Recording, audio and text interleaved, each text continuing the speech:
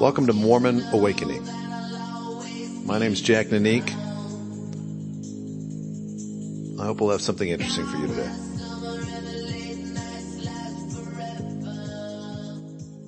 I want to talk a little bit today about the book of Job, and specifically about the man Job. We don't talk about Job very much in our church. In fact, I don't think Christianity in general talks a lot about Job in their current discourse. And I'd go as far as to say I don't think Judaism talks a lot about Job in its current discourse. You know, what I mean is when you go to church on Sunday, you go to temple on Saturday, I don't think people are talking about Job a lot. The book of Job is sort of a mystery. And what I mean by that is that nobody really knows who wrote Job. Nobody really knows why they wrote Job. The contents of Job are so different than what was written preceding Job. You know, for Judaism, it doesn't fit into the laws of the prophets, to the basic narrative that the children of Israel need to obey the prophets and follow God or they're going to get destroyed. And when they do listen to the prophets and when they do follow God, they're blessed. I mean, that's kind of this cyclical thing in the Old Testament. We, the LDS, have a similar narrative, which we see in the Book of Mormon and which we've turned into a specific concept called the pride cycle. You know, you're humble, you're obedient, and then your obedience leads to great blessings. And then when you start to get great blessings, you start thinking a little too well of yourself. And then you become arrogant, and then it hits the fan, and you lose everything, and you're cursed, essentially, and then we're back to square one, and around and around and around it goes. Just as an aside, I really don't think that the pride cycle is very helpful. I don't think it really helps us to understand much about life. I guess it teaches us that being arrogant is bad, and you know, if you're arrogant, you know, pride comes before the fall, and great arrogance leads to carelessness, which, you know, I guess. You know, I know a lot of really arrogant, successful, rich people who, you know, it never hits the fan for them. I know a lot of humble, very obedient people who just are incompetent and they never rise above the mud. So I'm not really sure what the pride cycle is trying to teach us. It's, you know, then when, you know, you're going to be cursed and, you know, I just think this causal connection between obedience and abundance just, it's correlated, but I'm not sure how causal it is. You know, I don't think obedience causes abundance. It's correlated. Anyways, I'm digressing here. You know, the point I'm trying to make is that the book of Job does not really fit into these paradigms. It's a very unusual, different kind of book, a strange sort of book. It's puzzled scholars, it's puzzled people who have read it. It also doesn't really fit into the Christian and the Mormon narrative, or underlying presumption rather, that all of the Old Testament points to Jesus. Every book in the Old Testament, every, you know, the whole thing was written, they were all just looking forward to Jesus coming. And I don't want to get too heretical here, but if you've read the Old Testament, that really isn't how it reads. You know, you can grab a verse or two here or there and take it out of context and say, see, but my reading of the Old Testament is that it does not quite read that way. You know, maybe everyone during the entire BC period was looking towards, you know, the birth of Jesus. Maybe, but that's not the way the Old Testament reads. You know, and so when we think about Job and how most Christians would look at Job, there are no pithy verses in Job that Christians are able to pull out of context and say, see, This points to the Savior coming. This points to Jesus being born in Jerusalem. The entire Old Testament, including Job, points towards, there's nothing really like that. in Job. This is not to say that Job has had no impact on Christian thought. We've all heard the expression, the patience of Job, which he used when someone just has an incredibly bad string of luck and somehow they survive it and they are able to keep moving forward. Oh, that guy Jim, boy, his house burned down and his wife left him and he went bankrupt. Boy, he really has the patience of Job. When I was a kid, I thought Job was a more prominent book because my grandmother would always talk about Job. But she got the gist of Job wrong. She would always talk about Job in terms of not denying something that is true. And she'd basically say, oh, Job was so abused, but he never once turned his back on what he knew was right. He never turned and cursed God. Oh, Job was so stalwart and steadfast. In spite of all that he was afflicted with, he was so steadfast. So I had this mental image of Job just, sitting in the wilderness somewhere, huddled around some fire with a blanket over himself, just getting rained on and crapped on and thieves coming by and beating him up and just all this abuse being heaped on Job, and he would just look up to heaven and smile, and I know the church is true. I know that sounds ridiculous, but that was my impression as a boy.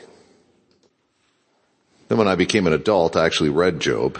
By the way, it's a very tedious book. It's 42 chapters. The first chapter is interesting. The second chapter is sort of interesting. The next 38 are incredibly boring and repetitive. Then 41st chapter is okay, and the 42nd chapter is okay. But the basic story of Job is of this guy who does everything right. Now remember, this is within the Old Testament children of Israel context. So everything right according to what those people at that time considered right. He kept all the commandments, he did all the sacrifices, he did all the cleansings, all the stuff that you're supposed to do. He was pious. And he also happened to be incredibly wealthy. Gigantic herds, thousands of head of cattle, sheep. He has a wife, presumably she's incredibly good looking. His children, many children, all beautiful, all handsome, all strong. They're all married, tons of grandchildren, huge house. He has everything, and he's perfect. So he's the perfect Old Testament children of Israel, keeping the law of Moses, Jewish guy. All the men want to be Job, all the women want to marry Job. He's this guy. He's the Old Testament Mitt Romney. He's what Mitt Romney is to the Mormon community. He's this great looking guy. He's religious. He keeps all the rules, very scrupulous. You can say what you want about Mitt Romney, but there's never been an article saying he's ripped somebody off. He's cheated. He bagged church to go, play golf, or, you never see Mitt Romney in the casino. He's the archetypal Mormon, the archetype of the abundance doctrine. So that's who Job was for the children of Israel. Everything worked out. He did everything right. He was perfect. He was rich. And then for some reason, God basically has a bet with Satan. Before the bet, God's saying, look at this guy Job. See here, Lucifer, see this guy Job, he's so great. It's like God is gloating about Job, the perfect archetypal Old Testament man. It doesn't say this in the text, but you get the sense, almost, that God's saying, see, Lucifer, see what happens to people when they just do what I say. They turn out so great. And again, I'm reading a little bit into the text there. And then Lucifer's response to God is similar to what I think a lot of us have thought during a fast and testimony meeting or during a general conference meeting when there's someone up there gloating about how great we are as a people, or how great my specific family is because we've kept all the commandments. We've done everything God has told us to do. We're fantastic. We're super righteous. How blessed we are. We're so great. There's this vibe sometimes, this sort of clueless / arrogant vibe that you get sometimes from some people. So Lucifer says, well, of course Job is fantastic. And of course he keeps all the commandments. Look, you've blessed him with everything. You've given him massive herds, the great looking white, the kids, the house. He's fantastic. Of course he's going to do what you ask him to do. You're just raining blessings on him. So then Lucifer says, I can break this guy. Let me have Adam. I can break him, and I'll turn him into a, cowering, sniveling, sad little man like everyone else on earth. How often have we thought that when some second tier 70 gets up and talks about how great we are as a people and how fantastic and blessed we are and we're so terrific and awesome, and we think, yeah, it's easy for this guy to get up and talk about how great Mormonism is. He has a contract to build the next temple. And our stake president is worth, I think, $300 million. It's easy for a lot of people when he gets up to talk about things to say, well, yeah, of course it's easy for you to do. Look at you. You have your own airplane. Now, I'm not saying that sort of attitude is right. I think that attitude, being envious or criticizing someone because they've been successful and rejecting what they say because they have more than you do. I think that's a fundamentally cancerous attitude. That's something that will really hurt your soul. But we do it. It's human nature. Our minds generate this sort of stuff. So Satan says to God, hey, let me break this guy. I think it's the origin of Schadenfreude. For anyone who doesn't know what that term means, Schadenfreude is the joy at the demise of someone else. The joy, it's feeling joy when someone else is suffering, or more specifically, when someone else falls from grace and you feel a great joy. I don't know if you remember Elliot Spitzer. He was the Attorney General of New York, and he was really hard on Wall Street bankers and insider trading just really went after him. Then it turned out Elliot Spitzer was a frequent patron at the local brothels, and there was collective Schadenfreude from the Wall Street banking community when that was revealed. Anyway, so God says, okay, Satan, you try to break this guy. You try to make him into a miserable wretch. And I don't think you're going to break Job. It's more specific than just breaking Job. Satan wants to get Job to curse God. To get Job to pull a Captain Dan. Remember Captain Dan from Forrest Gump? Anyways, there's a scene where the legless Captain Dan is strapped to the mast of the shrimping boat, screaming at God in anger during this massive hurricane, yelling at God to bring it. If you haven't seen Forrest Gump, go watch it. It's a great movie. Anyways, God says, okay, Satan, have at it. You try to get Job to curse me, to scream at me, to pull a Captain Dan.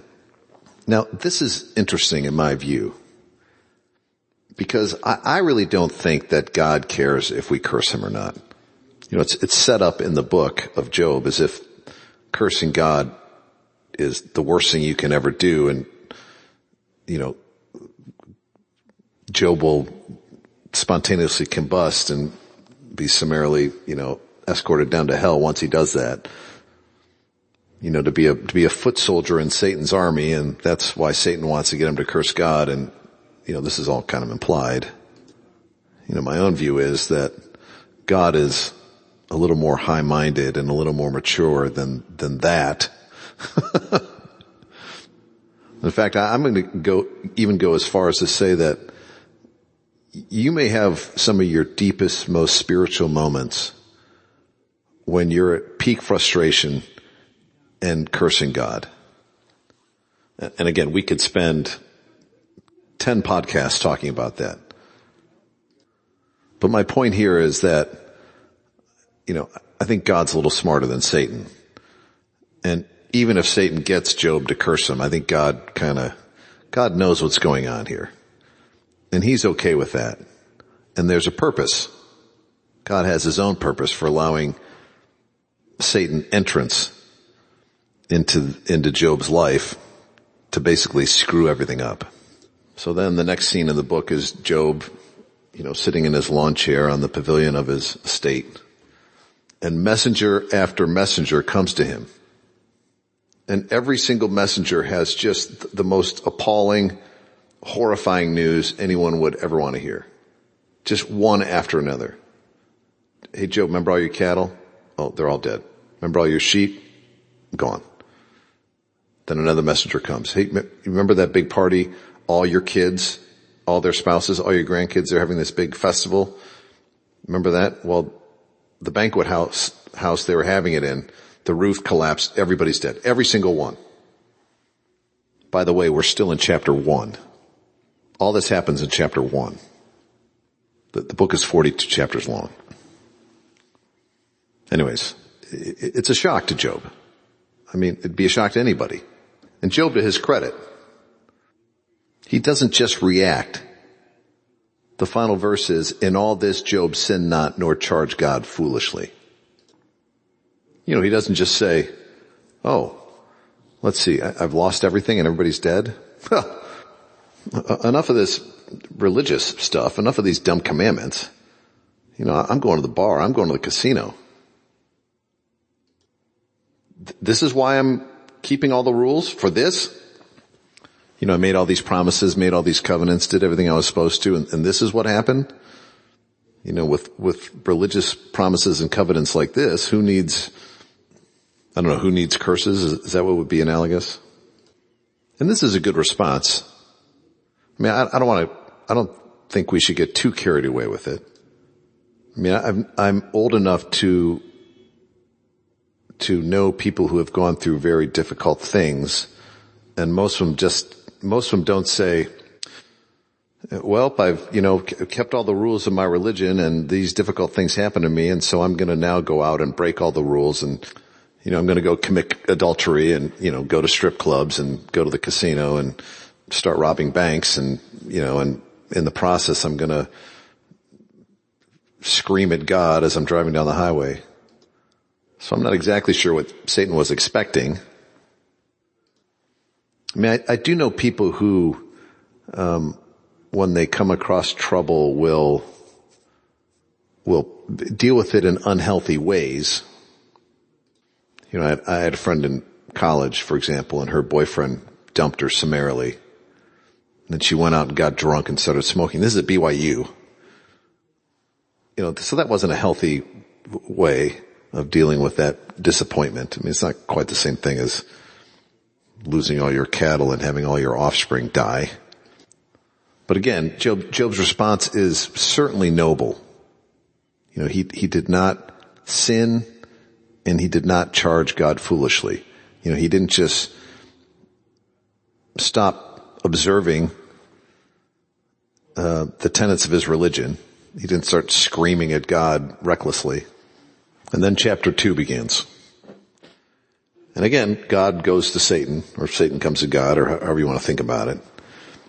And God's got a grin on his face and said, hey, Job, he, hasn't cursed me yet. So Satan says, well, he's still able-bodied. He can go out and work, and presumably, and he can start rebuilding, and let me have a shot at his body.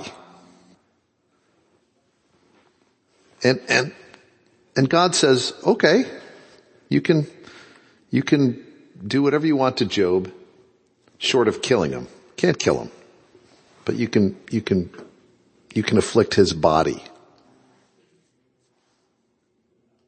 I read an article the other day. It was talking about one of the financial markets, a specific company.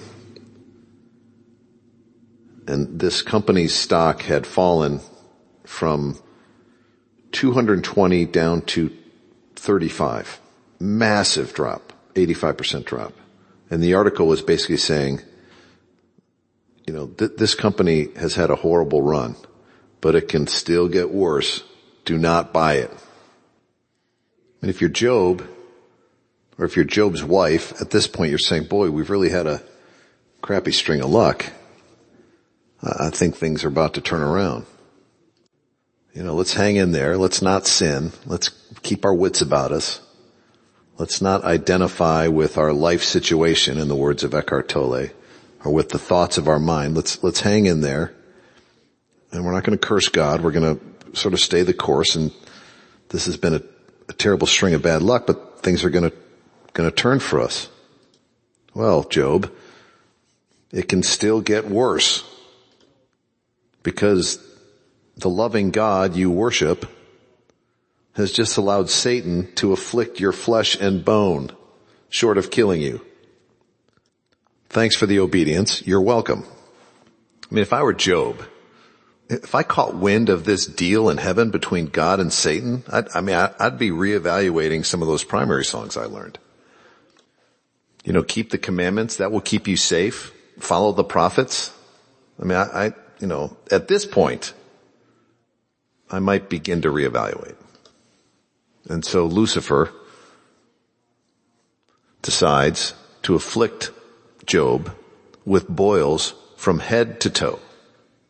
It's a boil is a gigantic zit. It's like a zit volcano.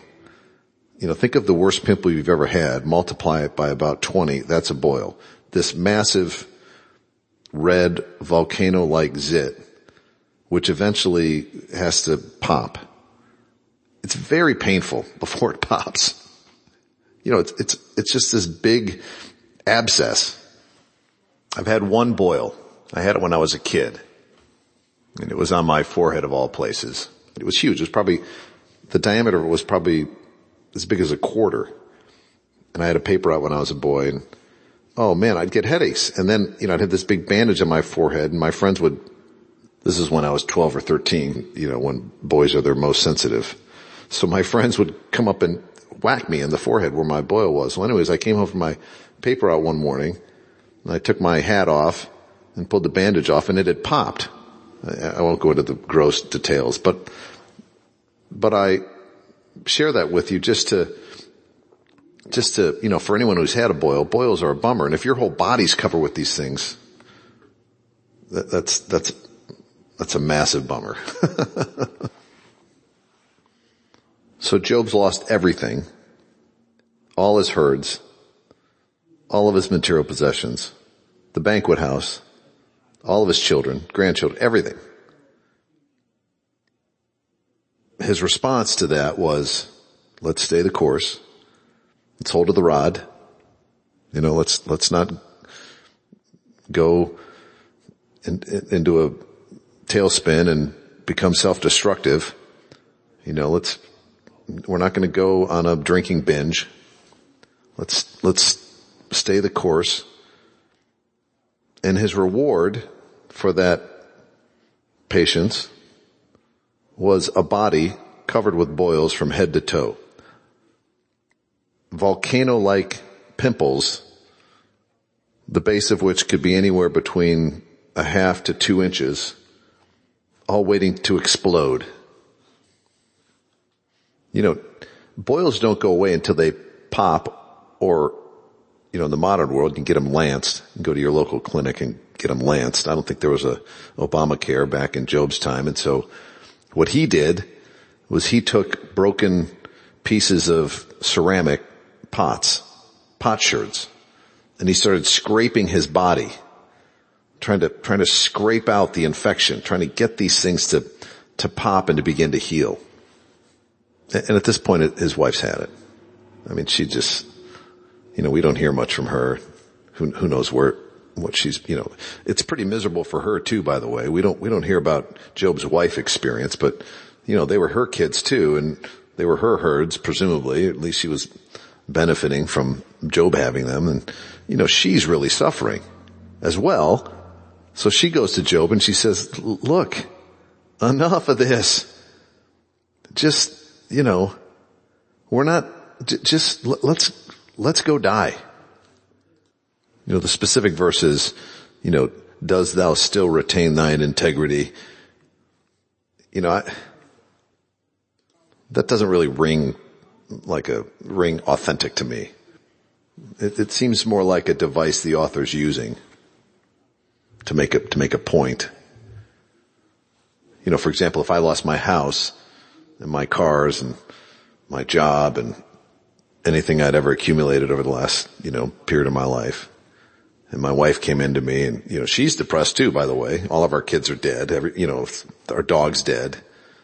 I don't think she'd say, dost thou still retain thine integrity? I mean, that probably wouldn't be her response. She'd probably say something like, well, this just sucks beyond belief. Maybe we ought to think about killing ourselves. And Job's wife does say that at the end. She says, curse God and die. And I think what she's really saying is, go up to the local cliff and, do a swan dive. Job again says to her, what, we were happy to receive God's blessings when things were going great. We're not gonna accept his curses. And, curse is a funny word in the Old Testament.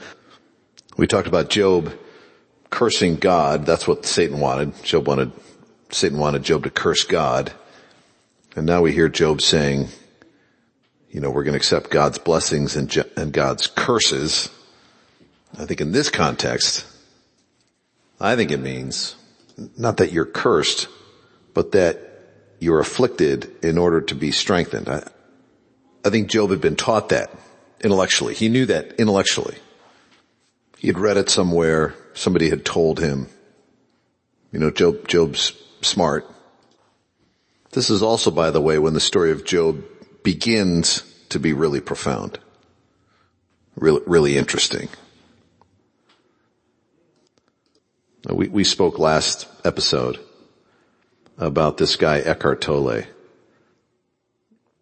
We talked specifically about the mind versus the spirit, what Eckhart Tolle calls it the inner body, but we'll call it the spirit, the heart, in the words of Wilfred Anderson. And we talked a lot about identifying with your thoughts, with the product of what your brain as a separate kind of independent entity, a little bit beyond your control, is generating. And you can't take all of your thoughts too seriously. You got to step back, go into the inner body, the spirit, and watch those thoughts. Watch your thoughts from your inner body, from your heart, as a distinct entity from your mind. But Eckhart Tolle also talks about a life situation. And he says, you're not your life situation. You're much deeper, much more fundamental, much more profound, much more perfect spiritual being deep down. You're not your life situation. And Job, to his credit at this point, seems to recognize that. He says, we're not our life situation. The Lord can give a life situation. He can take a life situation away.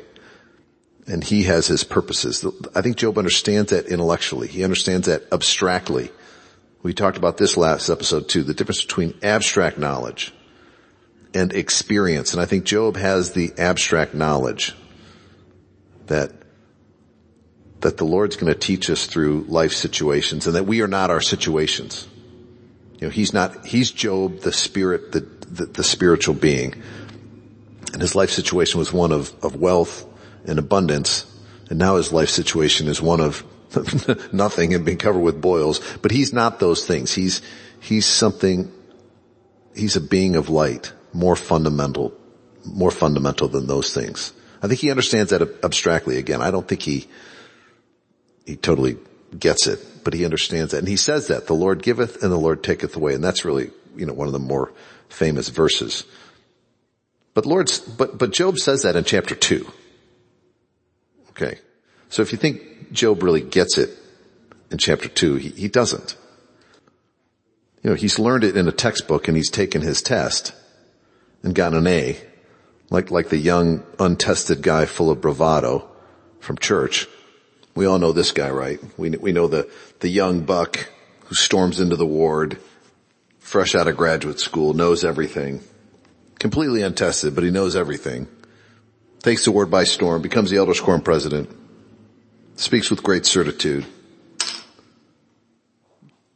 He's bright, but he's also just a complete ignoramus when it comes to experience and when it comes to really knowing things deep in your soul. And anybody who has any experience at all is a little scared of this guy because he's so smart, so confident, so brainy, and so unbelievably moronic at the same time.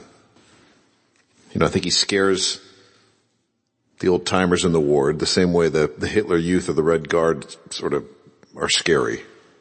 They just don't know how to apply the doctrines very well. So we know this guy, and Job is a little bit like this guy. I think Job has advanced way beyond this kind of stereotype I'm painting. But we know that he's not there yet. And we know this because we're still in chapter 2. And remember, the book is 42 chapters long. So we know that Job hasn't completed going through the fire. Not yet. And we know this because Job's patience and Job's really Zen-like responses,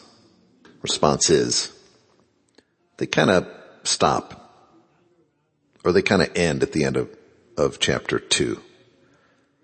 The rest of the book, okay, so from chapter 3 to chapter 40 is basically Job sitting around this fire. Well, first of all, his 3 friends come to comfort him. They hear about all this terrible stuff that would happen to him. So they go to comfort him.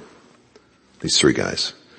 So it's Job and these 3 guys for the next, 37 chapters, sitting around the fire, discussing Job's predicament. And Job's attitude shifts a little bit. Because the whole time during these 37 chapters, he's saying, man, I've done everything right. The disillusionment that we expected from Job earlier starts to come around. Gosh, I've done everything right. I've done nothing wrong. I've never committed a sin. I've been perfect. What the heck? This is what happens? I lose everything and I'm covered with boils and now I'm sitting around a fire with you guys. And his friend's response is, Job, come on. You must have done something wrong. Right? God doesn't just curse the righteous. Come on, there's something you're not telling us, Job. What is it? You got a mistress. You've got gambling debts. You're involved in a hit and run. You killed somebody. You're an arsonist. You're stealing the tithing money from the church. What have you done? Come clean. It reminds you of those movies depicting the Chinese Great Leap Forward, and all the communists are in charge of China suddenly. The peasants are running China and all the capitalists, the aristocrats, they're all, being chased around by the peasants. And when the mobs catch the aristocrats, they make them sign these confessionals, admit to what you've done. Tell us how horrible you are. You're a horrible capitalist pig. Admit your crimes. They made them write out these long confessions. And, a lot of these people were just had the bad fortune of being born into a wealthy family. They don't see themselves as criminals or having done anything wrong. Well, that's what's going on with Job. His 3 friends are the Nazi interrogators with their leather gloves. And, Job just keeps saying, I haven't done anything. I haven't done anything wrong. Stop smacking me around. Again, really insightful observation of human nature. I mean, how often have we looked at the person in the ward who drives the crappy rusted out van and whose kids are all, derelicts, and we think to ourselves, man, what has this person done? There's this guy in my ward, sweetest guy. He showed up in the ward about 5 years ago after his life had completely collapsed. He was a successful mortgage broker, a lawyer, member of the bar, and the markets crashed. His business crashed. He was sued. He lost his law license. He moved to the ward. He moved from a, palatial house in the West to this little crappy 2-bedroom apartment on the East Coast. Then his teeth fell out. And he showed up one Sunday to church and he had no teeth. So he had to get fitted with prosthetics. I mean, he had no money to pay for any of this. Eventually he got those prosthetics and, but the things that this guy had to endure, I mean, it just, I wouldn't wish it on my worst enemy. I remember talking to one of my friends about him, and he said, that guy's very arrogant. You can tell by talking to him, and this is happening to him to teach him humility. Really? I couldn't believe it. So that's kind of what's happening to Job by his quote unquote friends. I mean, there's even a couple passages in the book of Job where Job says, what kind of crappy friends are you? You've come here to comfort me, and all you're doing is, grilling me, giving me the Nazi-like interrogation to get me to confess to something I didn't do. Job just keeps saying, I have done nothing wrong. This is fundamentally unfair. How can this be? We talk about the patience of Job, but Job's patience has departed him because he even goes on to say, I wish I were never born. I wish I could just die. This is a sentiment we have from time to time in life. I mean, nobody ever wants to admit that. But you go through a long, hard patch. You go through a long season of hardship, and, the alternative to life sometimes looks appealing. Anyways, these guys just keep browbeating Job. I mean, one of the amazing things about Job, and what most people take away from Job, is about Job. The patience of Job, all that Job had to endure. I mean, no one ever talks about these friends. These friends are jerks. It's like when you were a kid and you went to your mom after getting beat up by the neighborhood kids and said, hey, the neighborhood kids just beat the crap out of me. And she says, well, what did you do to them? What? No, I know sometimes we did do something to the neighborhood kids to deserve getting beat up, but a lot of times we haven't, and Job certainly didn't. And then, somewhere around chapter 34, 35, this fourth friend shows up, and we're not quite sure who this guy is, but he's a younger guy, and he's one of these, smart aleck, know everything young guys. We talked about them earlier. So he's talking with his three friends who are not empathetic. And then Mr. Smarty Pants shows up, the young know-it-all. Again, it's miraculous that this was written 2,500 years ago. And that this character, this archetype existed 2,500 years ago. And this character, the smart aleck young know-it-all with no experience, he's in Job. He's in the book. I mean, life just hasn't changed all that much. And, like the young Elders Quorum president who just graduated from Harvard Law School, he just isn't that helpful. He says a lot of the right things in Job, quotes a lot of scripture, makes a lot of references to the law, but he doesn't solve any problems. He's just trying to make himself look smart. Anyway, so he piles on for a couple chapters. Finally, in chapter 41, God shows up. We don't hear about Satan anymore. He's gone. We don't know how they settle their bet. We don't know what we don't hear what happens. But God shows up in chapter 41. And God starts to list all the things that God can do. And the list is exhaustive. It's creation, it's the universe, it's the hurricanes, it's the volcanoes, it's the earthquakes, it's all the people, it's all the animals, it's the sea monsters. There's this odd reference to sea monsters. The Leviathan, he basically says, I've created the Leviathan. Like that's the great symbol of his power, that he's created the Leviathan. And God asks a question at the end of this long list. He said, can any of you guys do that?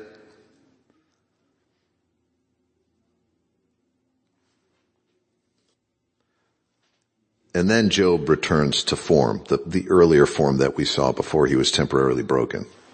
Except he's different. He's Job, but now he's Job having gone through these miseries and having understood with his spirit. Remember Wilfred Anderson, the difference between the heart and the mind. So now he's understood with his spirit, with his deep inner being, this experience that he's been through. And he's understood with his being viscerally where he stands vis-a-vis God. He has the proper perspective. He's like Kisa on the side of the road looking up at the glowing village and realizing something deep. And then it says in Job, and I think this is interesting. It says in verse 5, chapter 42 of the King James Version of Job. First of all, he repents. He said, you're right, God, I can't do anything. And you're just way beyond anything I can comprehend. And then he says in verse 5, I have heard of thee by the hearing of the ear, but now mine eye seeth thee. Now, some people have said, Job finally saw God. The literalists will say, God showed up and he saw him face to face. And that's the ultimate goal of life, is to be able to see God with your eyes. I don't want to sound like an iconoclast, but I think seeing God with your eyes is overrated. And I think if you're not in the proper spiritual state, I don't even like putting it that way because it sounds like there's some sort of worthiness, some sort of, elaborate temple interview you need to go through. And unless you can pass this interview, seeing God, that's not what I'm trying to say. But I think if you haven't become someone with the depth of experience that someone like Kisa has gained or someone like Job has gained, I don't think seeing God matters. I guess what I'm trying to say is it's more important in my view to gain experience and understand our connection with God through our experience than it is to actually see God. So I don't think it means he literally saw God, but I think it goes back to this paradigm that we've been talking about, which is the difference between knowing something abstractly or hearing something of the ear, learning something in a book. There's a difference between that and seeing something with your eyes or knowing something deep within your spirit, deep within your heart, having experience and all that entails. And in verse 6, Job suddenly realizes how immature he had been compared to what he had become at the end. He realizes that in chapters 3 to 41, he was shockingly immature and self-centered compared to what he had become after he came out of the other end of this experience. And so he says, I abhor myself and repent in dust and ashes. I think he's really saying he abhors what he had been. He realizes how childish it had been. That's pretty hard to hear sometimes. Job was childish. He'd been through all these trials, and you're calling him childish? But compared to what he had become, yes, he was childish. And so he repented, he changed. He said, I'm a different person now, which is really what repentance is. You just become a different person. So he repents. And once he has been deepened and changed by this experience, then God sort of shrugs and says, great.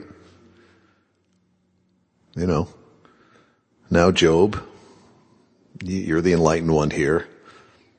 Why don't you go officiate officiate in a sacrificial ceremony. Remember, it's the law of Moses times. For your 3 friends. There's 3 friends who have not progressed to the point where Job is. They have not internalized the same experiences. I've been bashing on these 3 friends. But they do make a good point. And let's remember back to last episode about the villagers. The villagers who just wanted to say to Kisa, your baby's dead. I mean, those villagers made a good point. Kisa's baby was dead. And these 3 friends make a good point, which in many circumstances would apply and be relevant, which is, Job, maybe you did something to cause all these terrible things to befall you. Like when you get beat up by the neighborhood kids, sometimes mom is right. You have done something to provoke them. What did you do to provoke them? Okay, and so, I've bashed on these friends, but, sometimes people's lives are in the crapper because they've done irresponsible things. Sometimes the divorced guy living in the basement, and I referred to him last episode. Sometimes the divorced guy living in the basement who's bankrupt, sometimes it's because he was cheating on his wife and embezzling money, and his life turned to crap on him because of his own doing. I mean, that happens a lot, and sometimes they just, people like that just won't face facts, and you need to draw it out of them a little bit. And so let's give these 3 friends the benefit of the doubt. Let's say that they were doing that. Still, there's a depth of understanding that they have not yet acquired, that Job did going through this painful, difficult, refining process. And even though Job lost it, and he didn't curse God, but he certainly lost his patience. He went beyond his ability to keep it together, and I think that was God's point. I think that was God's aim, to push him, to stretch him. Even though he got pushed beyond his abilities, that was okay. It's not, Job was not sinning the way we think about sin. Job was growing. So God asked Job to officiate in the sacrificial ceremony. Job does. And it's then that God rewards, I don't know if reward is not the right word. It's then that Job grows into even more, an even broader sense of himself. And it's represented in this book as he had twice as many cattle and twice as many sheep, and he got a new family. And again, I keep thinking about Job's wife, with no mention of her. But let's assume that she was having similar experiences. If we rewrote Job today, we'd talk a lot about her.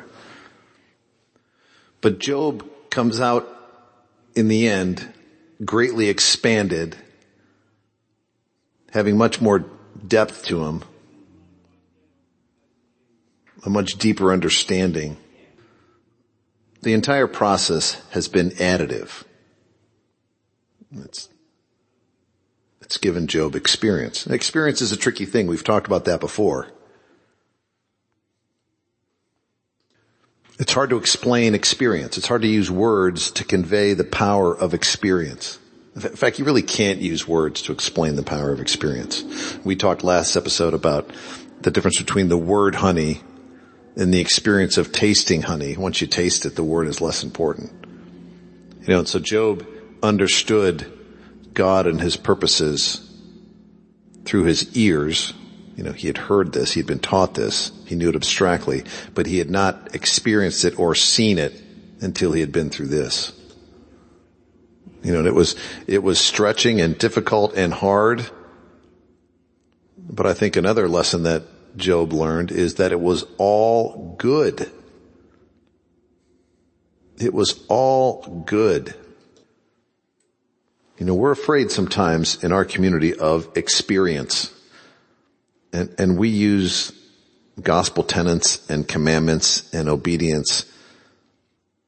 We use all these things as insurance policies against any sort of difficulties that are gonna teach us experience. But life just does not work that way. I do believe it's better to keep commandments and to try to be moral and to be ethical than not. I'm not saying we need to go out and start experimenting like students at a Big Ten college campus. I'm not suggesting that at all. But this idea that we have inside our church, and it's not just our church, it's all religions, I think, that obedience will keep you safe. Just do A, B, C, D, E and nothing bad will befall you. That is just a lie. I don't know why we can't think of a more sophisticated and a more nuanced and a more rigorous way of describing life and the process of obtaining experience. Although maybe that in and of itself is the fundamental problem. You simply can't describe experience. You can't use words to convey it. Still, having said that, I think we can do a better job preparing our children. Job at least knew by his ear what God was doing. He had somehow learned it abstractly, I think. I want to give the benefit of the doubt to these friends, and I want to give the benefit of the doubt to people in our community who teach a more simplistic, follow the commandments, don't go astray, you'll be safe, you'll be protected, nothing will pierce the bubble. But I do believe that is really unhelpful. That being, that's too simplistic. Again, don't get me wrong. I think if you're, out imbibing every weekend, you're gonna experience certain dangers. You're gonna experience certain miseries that you can completely avoid if you're not imbibing every weekend. I do believe that. I'm not advocating that we go out and start experimenting with every sin and start monkeying with every sort of moral code we've ever been taught, like we've already talked about. I'm not suggesting that. I understand that. Still, I just don't think we prepare our people for the deeper lessons in life as well as we could. There's no way to completely prepare them. If there were, then, we wouldn't come down here, I suppose. But one of the things I think we can teach, and if there's anything I want to leave today with you, the listener, is everything that happens is good. It's all good. At a very superficial level, there's good and evil.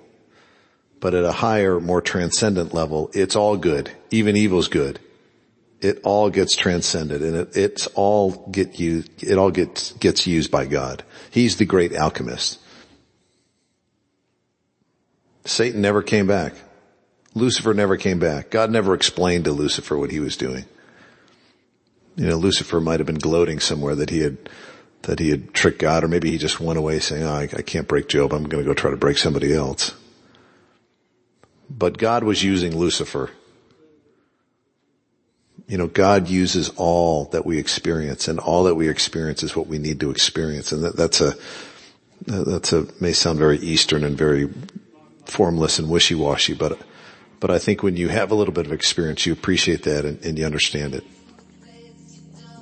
Anyways, I've gone on too long. Thanks for listening. I hope this has been useful somewhat. Until next time. Never let